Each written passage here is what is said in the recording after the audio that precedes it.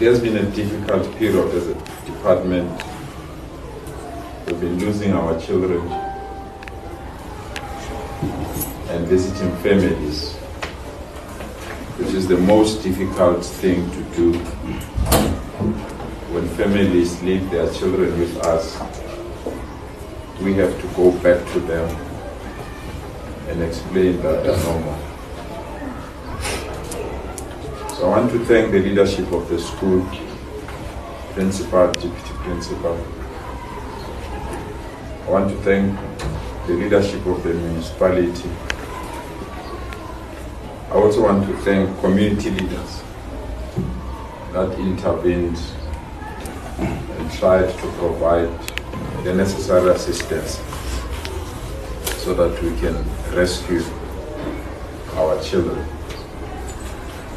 I want to thank the educators. It's not easy, but we want to thank you for trying your utmost best to save our children.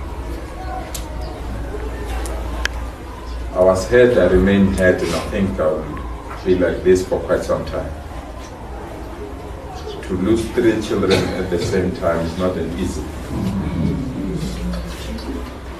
Worse off if they come from the same family.